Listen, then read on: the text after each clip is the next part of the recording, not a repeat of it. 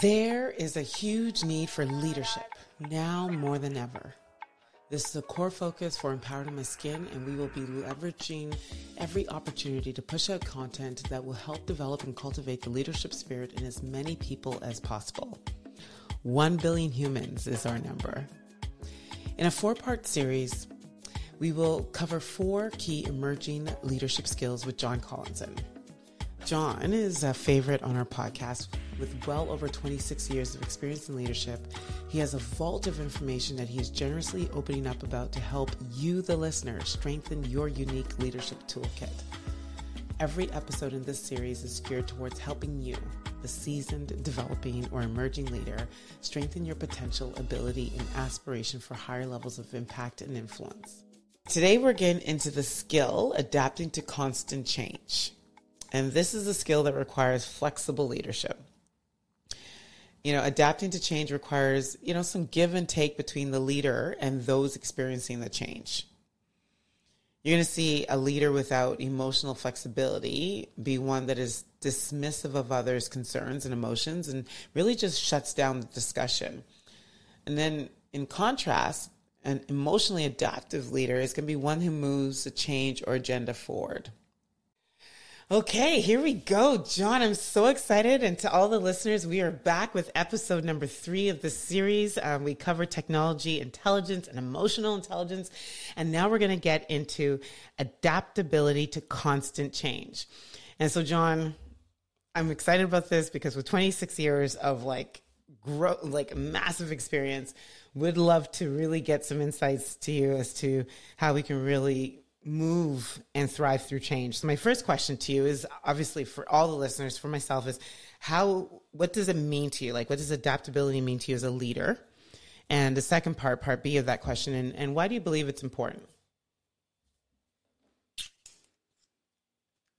Adaptability for me as a leader is, I think it's one of those core skill sets. I often talk about 3 skills, that I look for when I'm hiring people around communication, versatility, and ability to solve non-trivial problems. But that versatility one really links to adaptability as well. Right? If we as leaders can only do things, one way with one approach or only solve one problem, our value to the team and frankly the value to the organizations that we're enabling gets significantly reduced, right? And so our job as leaders is to recognize when we need to be adaptable and help the team adapt to really what is a continuous stream of change. You talked at the introduction about 26 years of experience. I think about it more through 51 years of experience, right? Because your experience of learning to adapt is deeper than just your professional experience. It's really it's a human experience, right? We all have to deal with change. If we think about, even if we take the workplace out of the last 2.5 years and just look at how we've all had to adapt to change in our personal lives, working at home, not seeing a family, being stuck in a bubble with 5 or 6 other people and saying these are the only people you can see in proximity for 2 years. We've all had to go through that adaptation, and we adapt all the way through our lives, right? We adapt to in schooling contexts, we adapt in professional contexts, we adapt as we go through life events, right? So, being a child versus being a teenager, trying to figure out relationships through, finally potentially sitting down and getting married and then becoming a parent and then potentially losing a parent, everywhere through our lives in the course of however many years we're all blessed with living on this earth, we adapt, right? And so how we learn how to adapt, in my mind, as leaders professionally is somewhat underpinned by our experiences as humans, throughout life. And so to me, that part's important because it helps us then connect with our team, connect with the people that we're collaborating with. Because if we approach how we think about adapting and supporting constant change as humans rather than as just professional workers, that relates a lot better with the teams that we're enabling, right, and empowering to be successful in that change. And if you think just throughout life, do you believe that it's become even more important, or do you feel there's really no difference between, you know, how everything around us is changing? Like you named, like, I love how you kind of just brought this to a human experience, right? Versus just it being career related. But over the last couple of years or 2.5 years, people have been really forced into massive changes that they may never have experienced before. So what are your thoughts around whether it's even more important for us to really get a hold of this skill in our toolkit versus, you know, maybe pre-pandemic? I'll probably go back even further than pre-pandemic. I think the importance of this skill in our toolkit has significantly increased, at least in my lifetime, right? And a lot of that goes to the pace of change has accelerated and continues to accelerate because technology has accelerated it, right? And if you reflect back to, I don't know how many of you have ever read the book, The Medium is the Message by Marshall McLuhan. He's a University of Toronto professor, wrote it, I think, in the 70s. And it talks about how things are communicated, the invention of the printing press, the invention of, radio and and how the speed at which we gain new information is part of it's not just the message that's communicated, it's part of the message, right? And that's continuing through, the journey we're on with, the advent of computers and email and the internet and, your cell phone and instant forms of communication now. We have to adapt almost instantly every day, right? And so, it becomes important as us as leaders to get comfortable with that, not because we're necessarily doing big radical transformational change, right? Sometimes it's just a matter of decision-making happens at such a faster pace now than it did, when my father was starting his career. Back then memos were passed in funny brown envelopes with little strings on them, and it'd take 2 or 3 days for the message to get to you. And now you've barely had time to read the message on Teams before the next message on Teams that contradicts that message shows up. And so, you as a leader have to go through the change life cycle very quickly to decide how do I interpret this? And then, you may have to work with your team on that. And I think embracing that skill set and understanding that skill set is important because we have to learn how to recognize which triggers we're going to respond to and which ones we're not at the pace we're at now, which, and I would say in the past, we probably had more time to think about it. Right. So, go ahead. No, I was going to say, so with everything that you explained and the fact that change is so rapid, so awesome, so constant, so much evolving, and, I'll say this, but it's clear that some people, especially in some leaders too, don't adapt well. And what do you believe are some of the, like, from your experience, what are some of those, key observations that you've had as to why you think people don't adapt as easy or as fluid as they should? What trips us up? I think part of it is personal. It goes back to the introduction comment, right? It's, how much change have they been through in the first place, right? If you've had a significant amount of change in your life, I'll use me as the example. I attended 10 schools in the first 13 years of my formal schooling, right? Not everybody. My wife went to 2, right? So right there we have a difference because I had to make new friends. I had to get used to new teachers. I moved from the western part of Canada back to Ontario. In Western Canada, they don't teach French. So suddenly I was in the 2nd grade and suddenly I was taking French class, and I'd never spoken French in my life, and I was a year and a half behind, right? So, how you adapt and in certain situations, it's like much of the things in our career and our professional experience, it comes through the foundational experiences you've had around how well you do at certain things. We're not all good at everything, right? At least I'm certainly not. And, building that foundation and recognizing and having different people behave in different ways in a change situation is really up to that particular leader, recognizing their own strengths and weaknesses and being prepared to think, about how they approach it in their own context. Mm-hmm. Right. Mm-hmm. And that's why we don't necessarily put all the same leaders in the same roles that certain types of change are occurring. Right. Mm-hmm. And so what would be, and it's so funny because we're off question script a bit because I'm liking where the conversation's going. I was going to make a comment. Something that came to my mind quickly is I've learned, I do pride myself, I think, especially with my athletic background, that I would say that I'm more I love change, and I try to really allow myself to be fluid when it comes, like not to fight against it, not to resist it, but to really allow it, understand it and allow it through. But what came to mind is we often look at what we stand to lose versus what we stand to gain. That's true. Well, and that's consistent with the change life cycle, right? I don't know if you're familiar with the change life cycle, and I'm not going to quote it directly because I can't remember all the steps. I know there's 4, but one of those steps is, you have to personally, before you can help your team, you have to take yourself through the change life cycle on your own to be ready to then help the team. Mm-hmm. Right.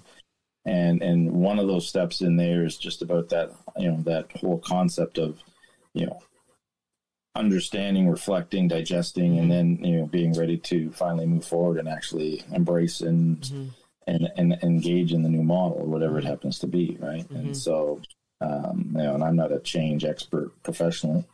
So I won't quote the academic stuff because I know I don't have it memorized. But that principle is there. And so different people go through that life cycle in different ways. Yeah. Right. And it'll depend on the type of change. The pandemic, everybody going home from the office for 2 years is a different type of change than a change in, organizational structure or business models or leadership changes where now, you or I as a member of a team have a new boss, right? That's a very different change than, that boss being constant and we're changing the makeup of the team, right? So, you have to take the time to internalize it yourself, and then formulate your plan for how you're going to help the team through the journey, because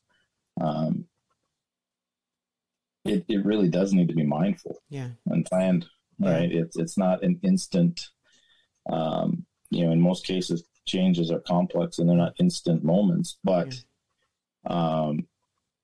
that pace of planning is different from person to person based on how, have they done something like this before? Can they therefore very quickly move into that moment versus this is completely new and they need more time to think and be planful and think about how the team is going to react. Yeah.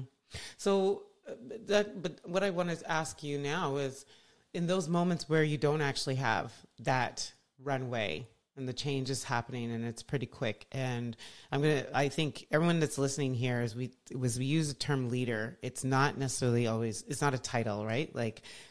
In this particular case, let's just say it is someone who has sort of a title as a leader and has to figure this out and lead their team. What do we do? What are some of the tactics or strategies that those leaders at the rate of pace is so fast, they can't really absorb it and sort of do that personal excavation to really understand, okay, how am I going through this? And they have to step into that position of leadership. What are some tactics or strategies that you can suggest from your experience?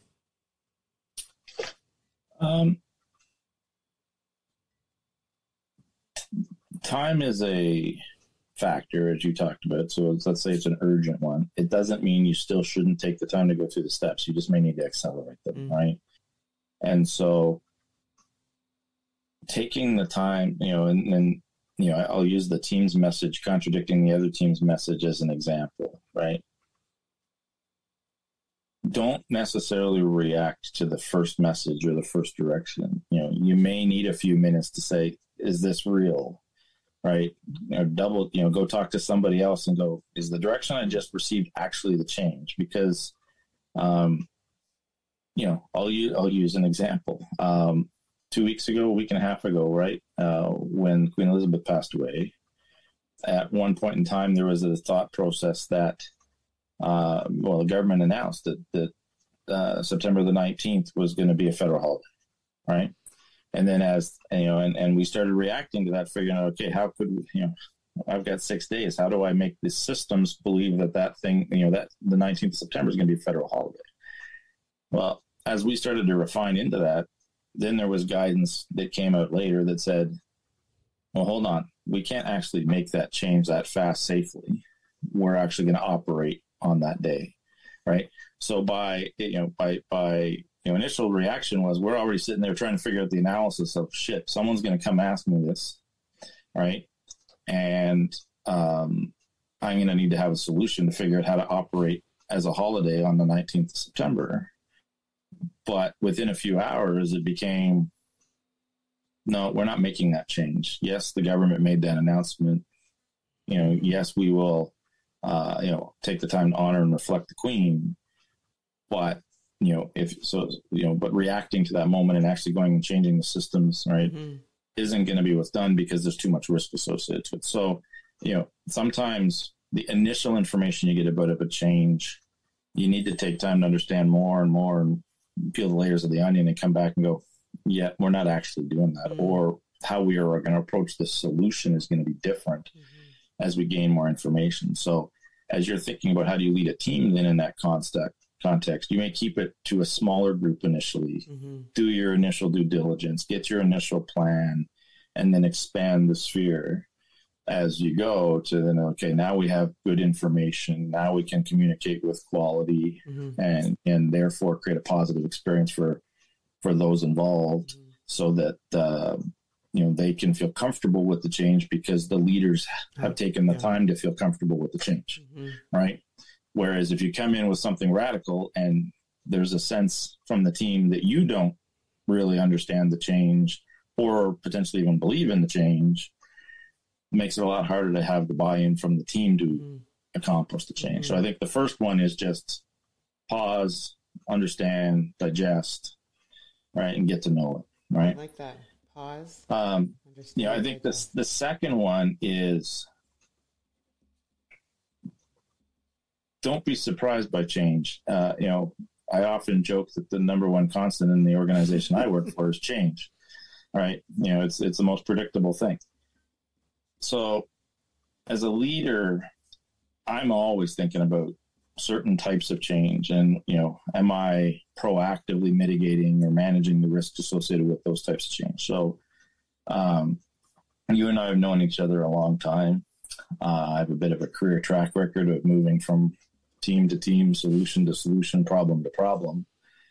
In order for me to be in the position to be appointed to those various roles that I've had over the years, the organization has to be comfortable they can make that change, and there's going to be people ready to step in from a succession perspective, et cetera. So, it's always an important step for me as I'm looking at it to think about, how do I make sure the team around me is ready for a change if I'm the person that's changing, right? And so, thinking ahead, positioning the team well, getting them, comfortable with their own empowerment and self-sufficiency so that the leader changes. Right. So it's that, it's not necessarily using that particular example and only deal with that one, but more, the second tip I would share is reflect on the types of change that could be happening at any point in time, and have already done some of that pre-thinking I talked in step one, but on a longer term direction, kind of what could happen. It's a risk management type thought process, but it's applicable to change, so that you're not surprised by having to think it through for the first time when it happens, but rather that you've kind of got this base set of generic thoughts around that type of situation that you're then going to be able to leverage when the moment happens. I love that. All right. So I like that. I like the way it's a bit of proactive leadership, right? Yeah, I like that. And by the way, for number one, You came up with, I just said it, pause, understand, and digest. If you ever want to sell this, you can call it PUG. There you go. It's a great way to remember it. PUD, wouldn't it? Step one, Yes. PUG, yeah. PUD. PUG, yeah. I love it. So how do you manage change that or do you ever feel that you don't have control over change? But I shouldn't ask that because that's a yes or no. But how do you manage change that you have no control over? I actually do. Now that I'm reading this, I think we always have there's something that we can control, but the change itself specifically, how do you manage it and how do you move through it? And even lead your teams when you actually have no control over it? Most of the change that we're asked to lead isn't change that we are driving as the initial, the ultimate initiator of the change. We're typically reacting to something, right? So in our professional context, the first thing is making sure you have trust in the leadership that's giving you direction, right? And I think that's, that I take as a given how long I've been in the roles I'm in. But, so if you assume that you trust the source of the trigger of change, right, then it's about, gaining the context and then really, hopefully you've spent time with your team to understand them, and you're going to understand how your team's going to potentially react to that type of change, right? You talked about, changes that are, let's say it's a reorganization type of event, right? Just for fun. You're going to have a pretty good sense around how it's going to impact the various members of your team, right? At the leadership level, at the execution level, right, et cetera. And I would say the sooner you can help them connect those dots to help them through their change life cycle and be comfortable or at least understanding of what's changing, I think the sooner they'll start to get on board or if it is a positive change, or the sooner they'll start to engage with you around, needing to work through whatever the circumstance is, if it's a change that is impactful to some members of the team, right? And so, but I wouldn't say don't generalize the change, right? You've got to think about all change through the constituents. Everyone's going to come at it with a different perspective, right? The return to office, type construct that we're in today, as we start to come out of the pandemic, is a change that is causing people to, all reflect on it slightly differently. Some people really want to be back in the office. Other people want to be, continue to be at home. But we have to put it, we have to put the lens on, what is the situation for each of those individuals, right? As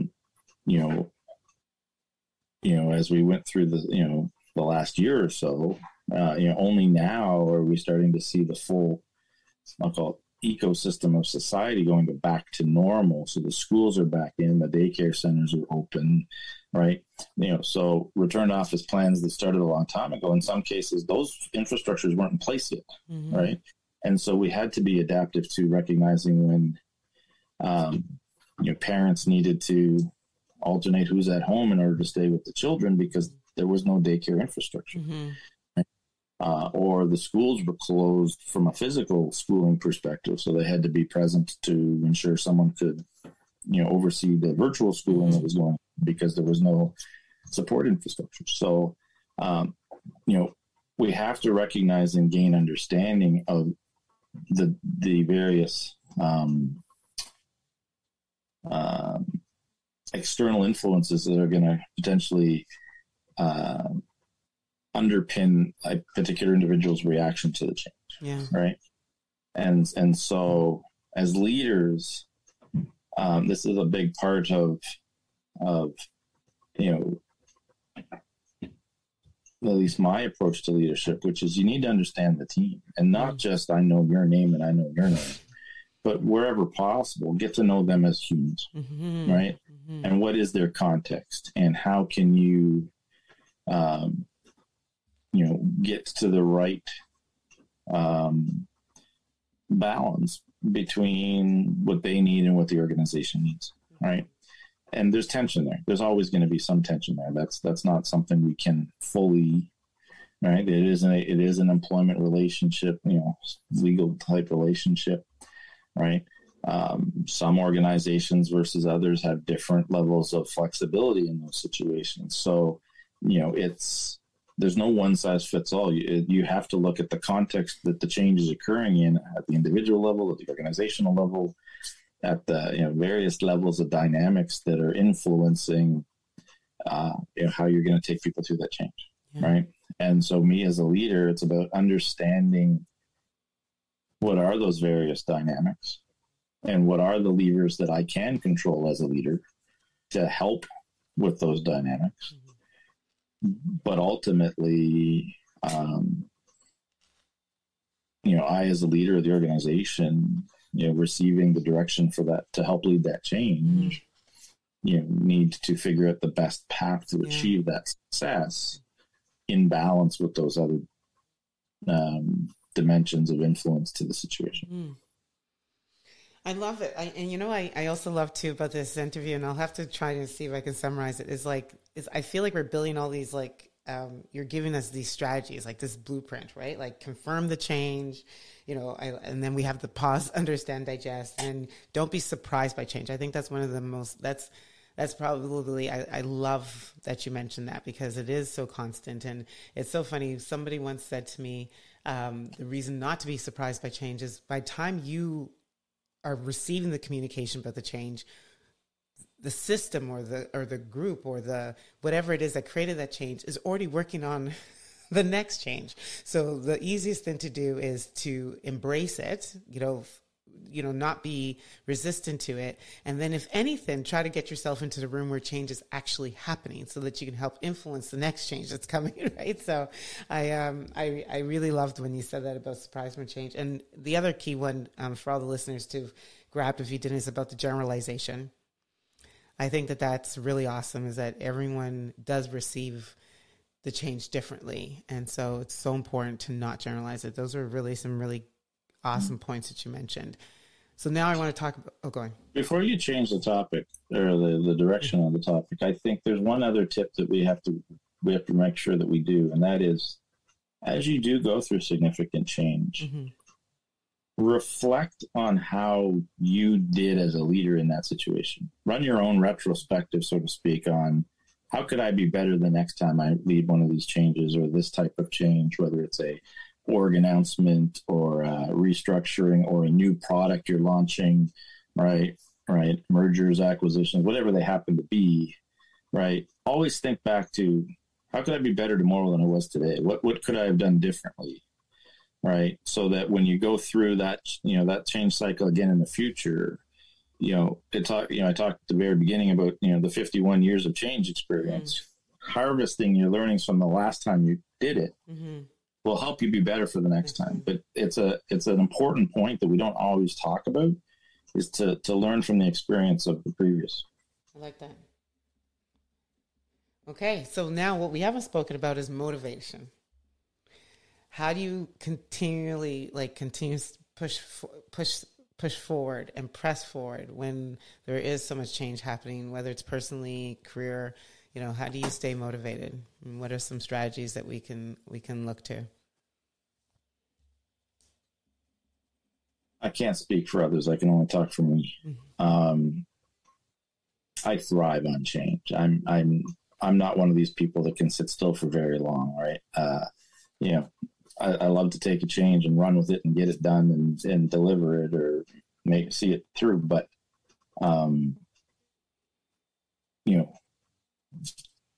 if I get into that, I'll call it flat time when we're not really doing anything, then I'm like, I need something else, right?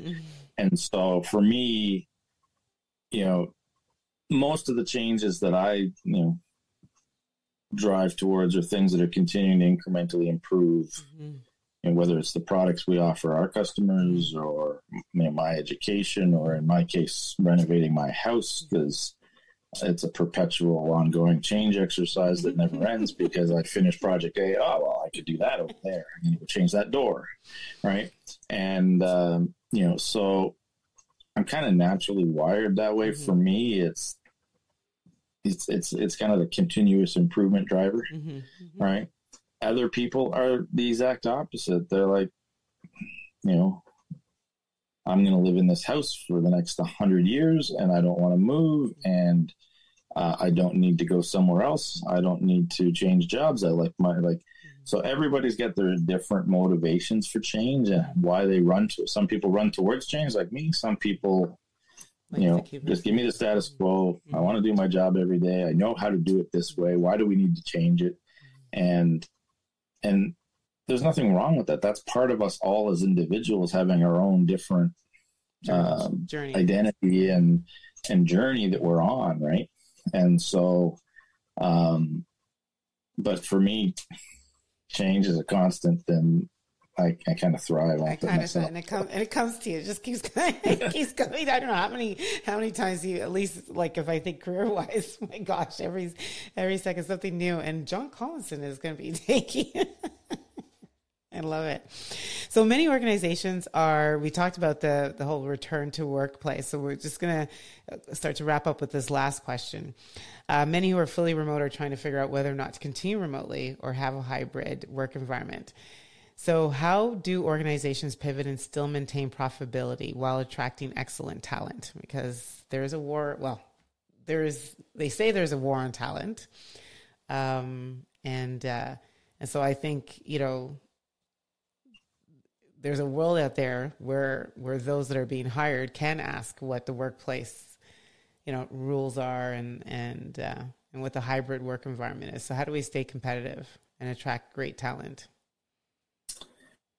This one's difficult, right? Because you have to look at the nature of every organization. I don't think there's a one-size-fits-all answer to this question, right?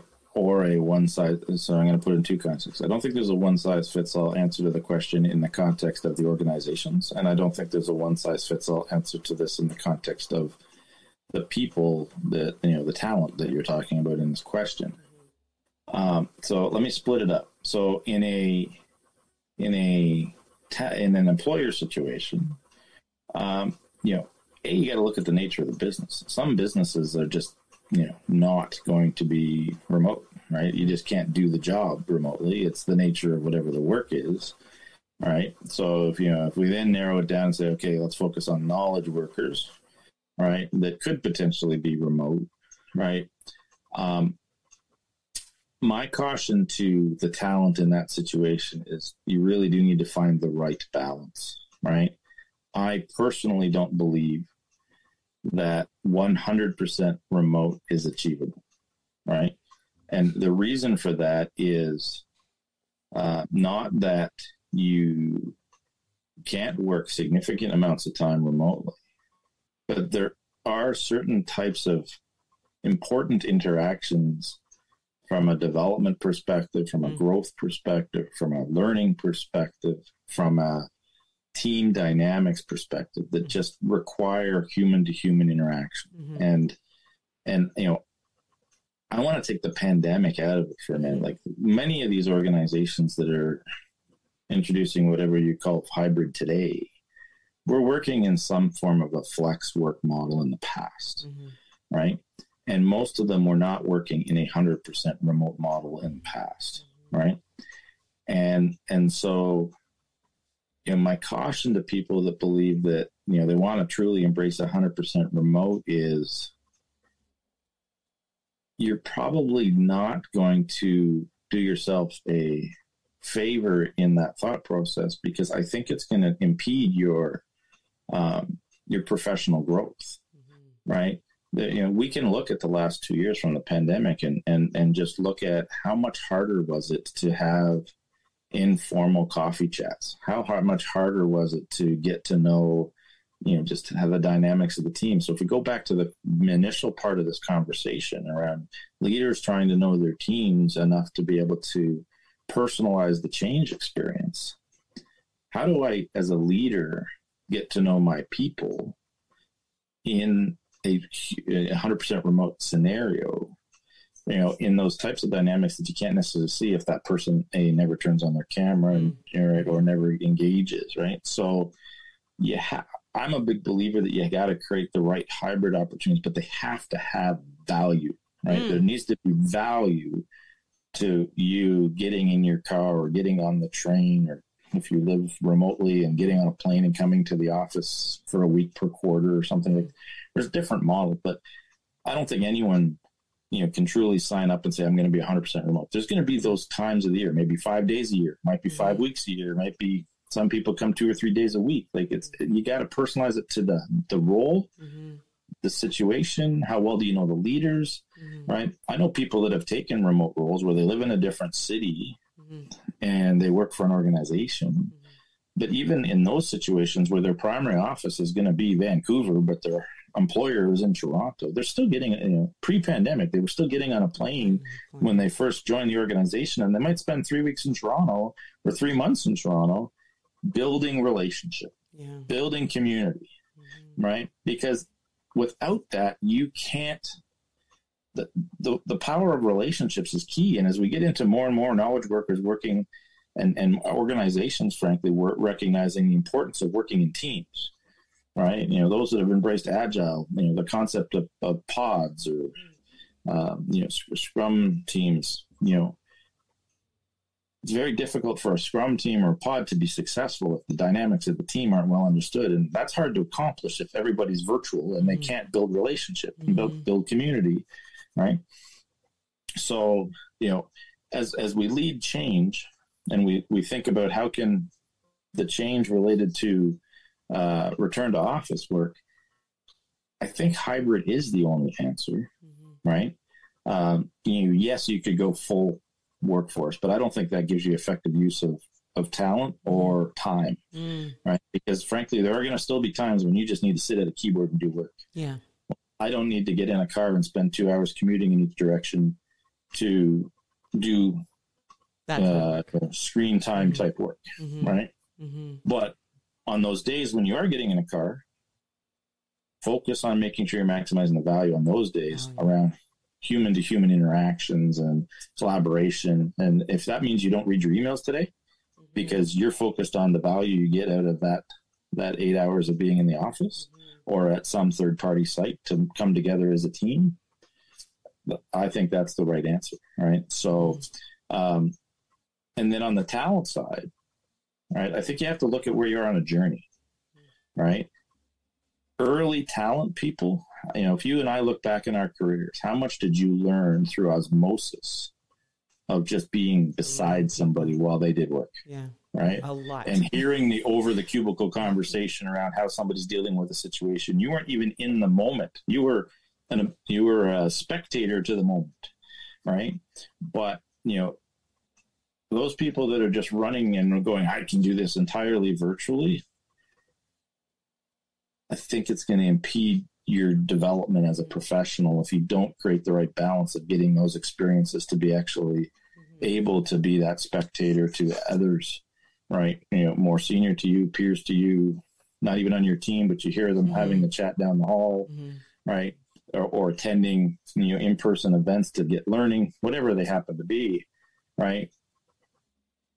I know it feels ideal to be able to sit in home all day and work it from your house and not have to go to the office. And that makes it more convenient for parents or people supporting elders or, people that may be struggling to find a way to get to commute because the commute's too long. But you have to look at it as I'm making that investment for you into your talent and professional development. Again, it's tied to value, right? Yeah. So you got to hit the value to be able to do that. And I think the tie to value is really important. And I'll tell you something that I realized I was doing, and you just really confirmed for me that it is still me being productive. I was actually thinking that I was at the beginning, especially, you haven't seen anyone for a long time. You get into the office, you're now seeing people. Next thing you know, you're having conversations. You're not doing your email. You're not, I was looking at some of those days as being non-productive.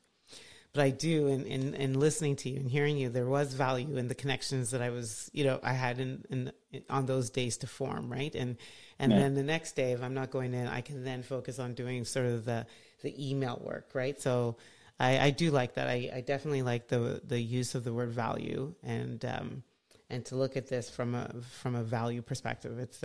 That's great. It's awesome. I like that. And guess what? What? We're on to our last question. All right. And so, as always, call to actions are so important. Our last, especially our first one, some of the feedback I got is like, I know what to do now. When one person on LinkedIn told me, I said, I have some action to take away from that episode. And so what's your call to action to our listeners as we think about, adapting, being adaptable to change, growing the skill as a leader, especially for emerging leaders and early talent? I think the first call to action goes back, to the early part of this conversation, right? Reflect on how you as a leader are comfortable with change, right? Because you have to be, you're going to be the first one to digest something, right? So, having your own self-awareness around change is important to put yourself in the best position to then lead, right?